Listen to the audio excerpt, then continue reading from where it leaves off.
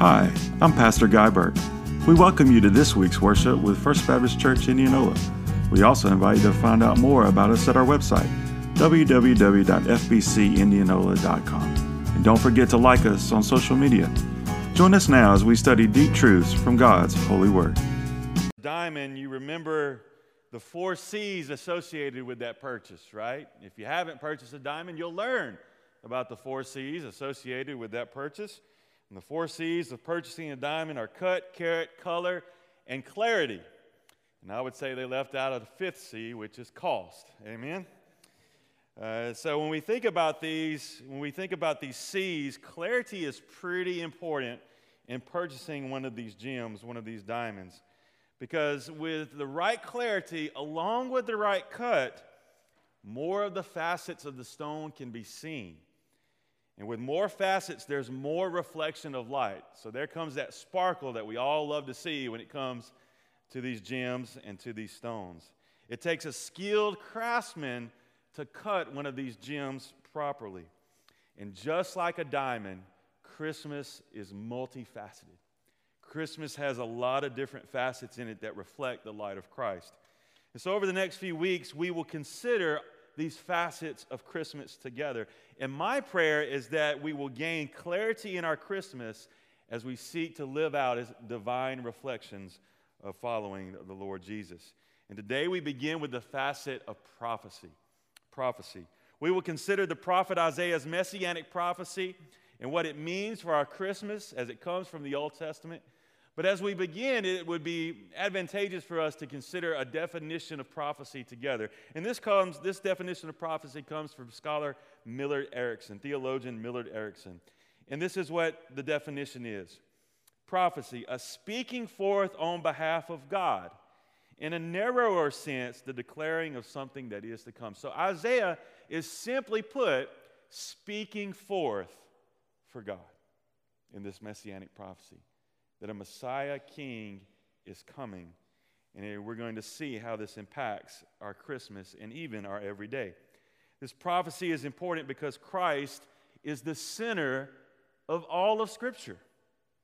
Christ is the center of all of Scripture. So when we look at the Old Testament and we consider a prophecy like Isaiah's, it's important for us to recognize that it is of Christ because Christ is the center of all Scripture. And Isaiah identifies the coming Messiah. He will usher in a redemption. He will usher in a freedom. And this freedom is from sin. The people here in Isaiah, in the context, they are oppressed by this great empire of Assyrians. And so now Isaiah is speaking beyond that to show that freedom will come with the Messiah. And the birth of Jesus fulfills this prophecy and reveals that God is with us. So let's begin and let's read this prophecy together, and we're going to look at 3 keys from this prophecy together this morning. Isaiah chapter 9, verses 2 through 7. And this is what the prophet records. The people walking in darkness have seen a great light. A light has dawned on those living in the land of darkness. You have enlarged the nation and increased its joy. The people have rejoiced before you as they rejoice at harvest time, and as they rejoice when dividing spoils. Verse 4. For you have shattered their oppressive yoke and the rod on their shoulders, the staff of their oppressor, just as you did in the day of Midian. For every trampling boot of battle and the bloodied garments of war will be burned as fuel for the fire. Verse 6. For a child will be born for us, a son will be given to us, and the government will be on his shoulders. He will be named Wonderful Counselor, Mighty God, Eternal Father, Prince of Peace. The dominion will be vast, and its prosperity will never end. He will reign on the throne of David and over his kingdom to establish and sustain it with justice and righteousness from now on and forever. The zeal of the Lord of armies will accomplish this. So as we turn to Isaiah's messianic prophecy, what does this mean for us? What do we see happening in this key passage from the Old Testament? Well, first in verse 2, we see a messianic light. A messianic light. And when we talk about the Messiah, we talk about Jesus. And really, Messiah means the anointed one, the one that is to come to save people. And so the thrust of this is that Isaiah in the Old Testament, all these years before Christ is to be born, he is speaking of the light that is to come. And we know from the New Testament that Jesus says that I am the what? I am the light of the world. Okay? So here in this passage, we see this breaking through of this messianic light. He says in verse 2 that a light has dawned. Think about that for a second. If we think about the context of the people, the God's people of the day, as Isaiah speaks to them, they are oppressed. They are in exile. The Assyrians have captured them, have taken them over, and now they are getting word from the prophet that a light is dawning. Do you think they're excited? Do you think they're overjoyed with hearing that from the man of God? As he says, thus says the Lord, that they know God has not forgotten them. And so this is why this light that is breaking through, as Isaiah presents it, it has purpose, it has meaning. And in verse 2, God's ultimate purpose is expressed in the midst of oppression. And what Isaiah is showing here is that God, through the coming Messiah King, he will illuminate and he will show his power of deliverance. Now, that's a key application for us today. We think about this being an Old Testament scripture, an Old Testament passage. We think about hearing it on Charlie Brown every Christmas, right? We see Linus saying this on the cartoon. But when we drill down into this, we see that what's happening is that the prophet is showing this messianic light break through, and it's about the delivery of God. And friend, that applies to you and to me in our everyday. And it's simply this application that God delivers. God delivers. And God delivers because he hasn't forgotten. So maybe you're walking through life, maybe you're listening today, watching online, and you're at a crossroads, and you feel this loneliness, and you feel like there's no way out. I want to encourage you today, my friend, that there is a light dawning, there is a light breaking through. His name is Jesus, because God will deliver. God has not changed. God has not forgotten. He will deliver. So friend, as you listen to this morning, come in here real close and understand that God has not forgotten you, that you are not left alone, that he has not forsaken you, but that he is faithful to deliver. And ultimately, even if he doesn't deliver us from a circumstance that we face, his promise is that he has delivered us from the greatest oppression we could ever have spiritually, and that is the spiritual oppression of sin. Because the gospel says that Christ liberates us from sin. Because God delivers. And that messianic light breaks through. You know, I've lived in the Delta for 15 years now. And as I've driven early in the morning or late in the evening, I have seen some unreal sunrises and sunsets. I have seen the sky lit up in different ways, and it's just mesmerizing. It really is. And it's a reminder of God's grace. That as that light, as you drive down the highway, breaks through, and that sun rises over that Delta land, and you see all the colors illuminated as the light comes through. This messianic light comes through in the same way. And the people of God that are in oppression by an Assyrian empire, you know what they're thinking? You know what they're seeing? They are tuning in to a signal of God's grace. And you and I would benefit from that this Christmas. That we would hear this prophecy anew, and we would understand the messianic light that is breaking through. And we would tune our hearts to the signal of grace that is in Christ Jesus. You see, the people of God, it wasn't that they were perfect, right? No, they were rebellious. They were sinful. That's the reason why the Assyrians took over. But God hadn't forgotten them. And this shows, as the messianic light begins to creep and break through, that God's grace still abounds.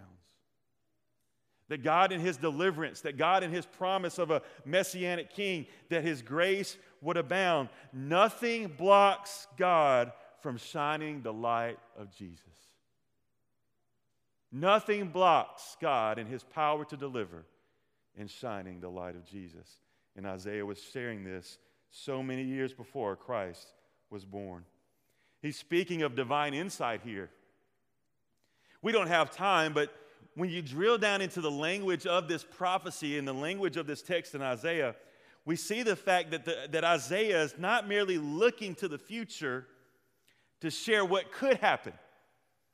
So Isaiah is not like who I grew up with, Woody Asaph. I don't know if any of y'all saw him sharing the weather, but what would Woody say, right? I still remember that as a kid growing up. What would Woody say? I always tune in to see what would Woody say. We'd all gather around the TV with that old radar at my aunt's house on Christmas Eve. And there comes Santa Claus right through there. You know, those 80s graphics, you got to love it, right? Nostalgia. But Isaiah's not a Woody Asaph. He's not giving a forecast of what could happen.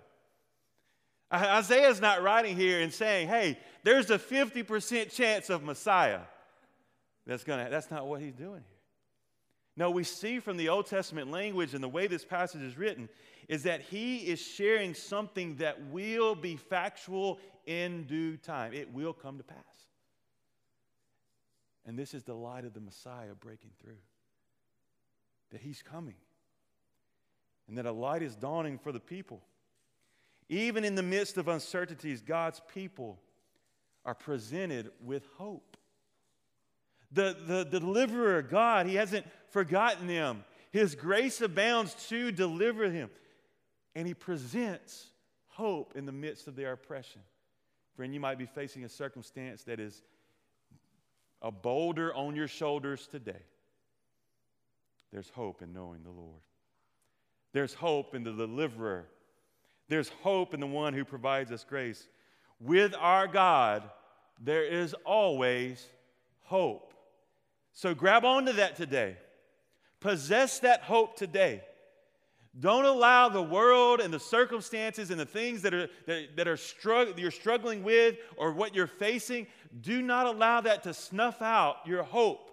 Hold on to the hope that came all those years before with this prophecy of Isaiah that a messianic light is dawning, because nothing's going to block God from sharing the light of Jesus. And that's what we see at the very beginning here. But when there's hope present, rejoicing fills the air. And that's what we see happening in verses 3 through 5. When hope is present, rejoicing is filling the air. Back at spring break, we were up in the mountains in Tennessee, and I got to take Evan on a whitewater rafting trip. Now, this year's been so long, that seems like a decade ago, right? But we had a great time. We had a great group on the boat, and we got on that boat, and that water was still cold. You know, it was springtime, so it was still cold, and it was pretty high, and we hit that first rapid, and we were washed in adrenaline, not just water. We were washed in adrenaline. We were high-fiving people we didn't know. We were all pumped up, and this adrenaline just washed over us, and we got so excited for that next rapid. We couldn't wait for the next rapid to come up and go through that. Well, here, what's happening is as the people that have been oppressed, as the people have been beaten down here on earth, this prophecy, thus says the Lord, that this messianic light is coming through, and it washes over the people, and they are moved into rejoicing even in the midst of their circumstances. They are moved to rejoicing even though they are oppressed. And this joy, it comes over the people like a waterfall. And the revelation of the Messiah, it brings this abundance of joy because their fears are being calmed.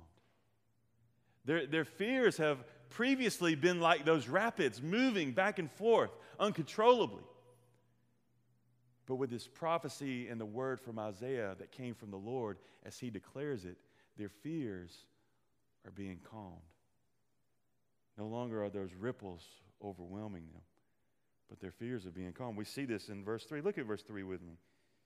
Isaiah says, you've enlarged the nation and increased its joy. He's saying what's about to happen, what's going to happen with time. The people have rejoiced before you, and they rejoice at harvest time. And as they rejoice when dividing spoils, speaking of that victory that comes. So all these fears, the nation growing, the harvest being abundant, the dividing of spoils because victory has taken place. What's Isaiah saying here? He's calming all their fears that they might have. And he is showing them that even in the midst of these fears, that God replaces our fear with joy. It's one reason why we sing the song, Joy to the World, right? Joy to the world. We can sing that because we know it to be true. Because all of our fears, God removes and replaces with joy in knowing Jesus. Now, and when we think about this passage, why the rejoicing? As we dig a little bit deeper, why the rejoicing? Well, verse 4 explains that freedom brings rejoicing. He says in verse 4 that the oppressor's yoke has been shattered. So Isaiah, in his context, he's talking about this final deliverance that he's bringing into view. He's narrowing the focus. He's sharpening the view. He's clarifying things. He's bringing in this final deliverance into view. And this listen to what scholar John Oswalt says. John Oswalt says this: the promised Messiah lifts the yoke of sin in order to lift the yoke of oppression. You see, there was a deeper oppression for the people. Not simply being oppressed by a great empire, the Assyrian Empire, but the deeper oppression was the rebellious heart and the sinful nature. That was the yoke of oppression. And the Messiah was coming to lift that. So why is there rejoicing? There is rejoicing because one greater than the Assyrians was on the horizon. One more powerful than the Assyrians, the people that had oppressed God's people. One more powerful. The light of him was breaking through. The Messiah was to come. And Isaiah speaks this to them, and rejoicing takes place. It washes over them. Well, how will this oppression end? It will end because the Lord will be victorious. He speaks of burning of military hardware in this passage.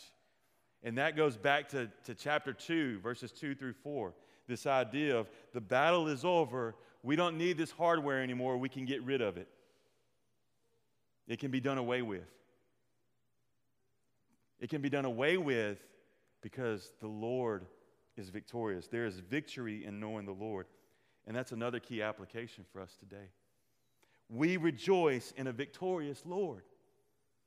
We rejoice in the one that has broken sin's oppression. We rejoice in the one that has fulfilled this prophecy.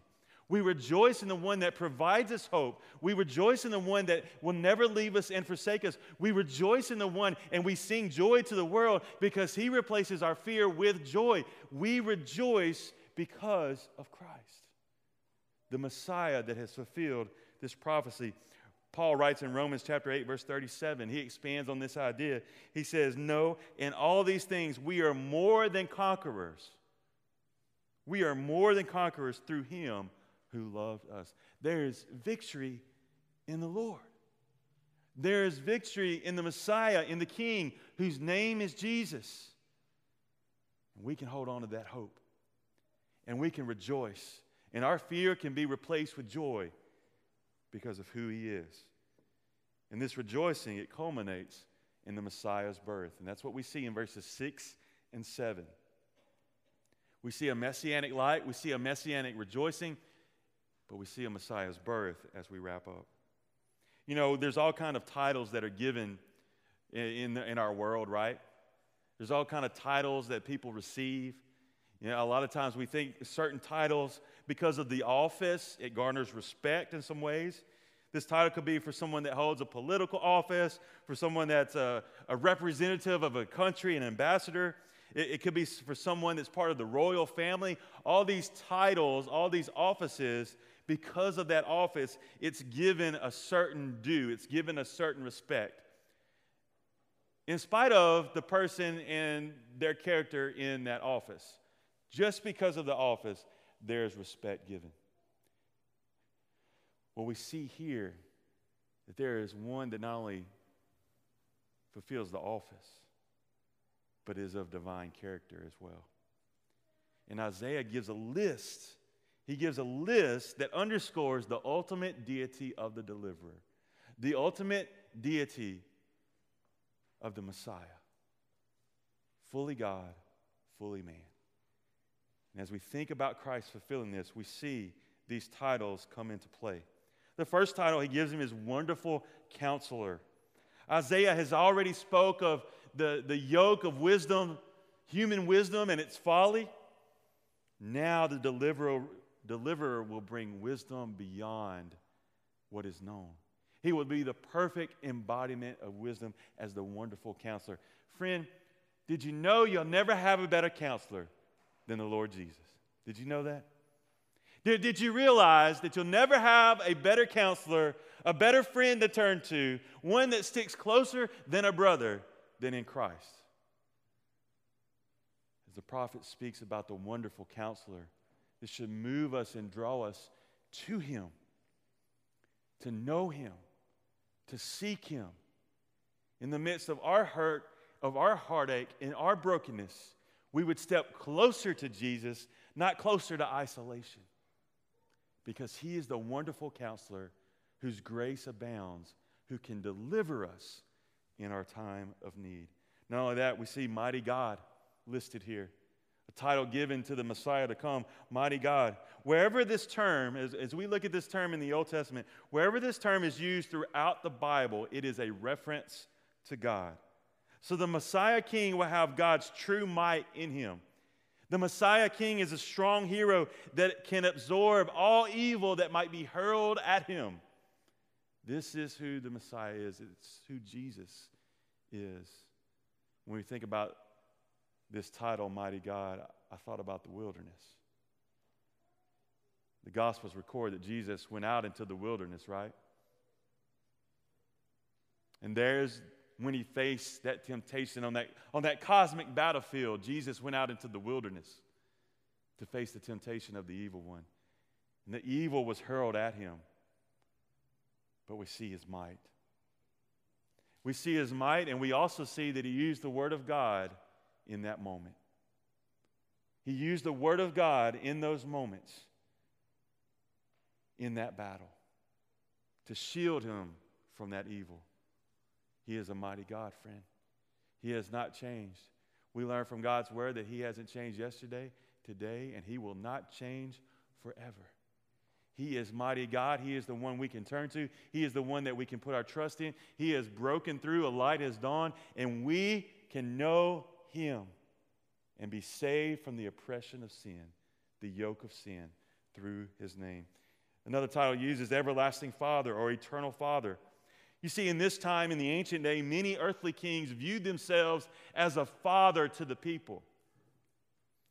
The people that they ruled over, they viewed themselves as this father figure to the people. And what Isaiah is saying here is that this is an eternal, everlasting father. Not one that reigns on the throne for a moment in time, a piece of history. That is not who this is. This is an everlasting Father that is ruling and that is reigning and that we can run to. It reminds me of the prodigal son, right? Maybe that parable should be better known as the loving father. Because the father saw the son way off, the rebellious, sinful son who had gone his own way. And he saw him, and he ran to him, and he embraced him. And this is who Isaiah speaks of. An everlasting, eternal Father who delivers from the great oppression of sin that we can run to, that we can turn to. The Messiah's fatherhood is a claim, and it's a claim that lasts for all of eternity. It lasts forever. But he didn't stop there, because he culminates these titles with the one that maybe we know the most about and we've heard the most about. And that title is Prince of Peace. In this passage, he wraps this up and culminates all these titles with the title of Prince of Peace. This climactic title, the king is a peaceful king that brings reconciliation between God and man, but also between man and man. You see, it's in knowing the Messiah, it's in believing and trusting by faith in Christ, the one who has fulfilled this prophecy, that we can have this relationship reconciled. Sin had separated us from God, separates you and me from God. And this relationship can be reconciled. And in that reconciliation, other relationships can be reconciled as well. Did you know that's what Paul writes to the church in the New Testament? He writes to the church about joining in the ministry of reconciliation. That we would be agents of reconciliation to bring others to know the Prince of Peace. That we would exhibit the peace of knowing Christ to each other within the church to glorify Christ. You see, this messianic prophecy may have taken place oh so long before Jesus was born, and oh so long for our current time, but it still applies to our life, our personal life, our corporate life as the church. Because Isaiah spoke of the one that was promised to come. And he spoke of him as his dominion will be vast and that he will be on the throne of David. So what Isaiah envisions here is a fulfilled promise. And we know from the New Testament that Jesus was part of the lineage of David. You see, God will work in such a way that there will be one that establishes the throne in a final way based on justice and righteousness. And the zeal of the Lord, he says, is what will accomplish this. When the Lord is zealous for his purpose, it will be accomplished.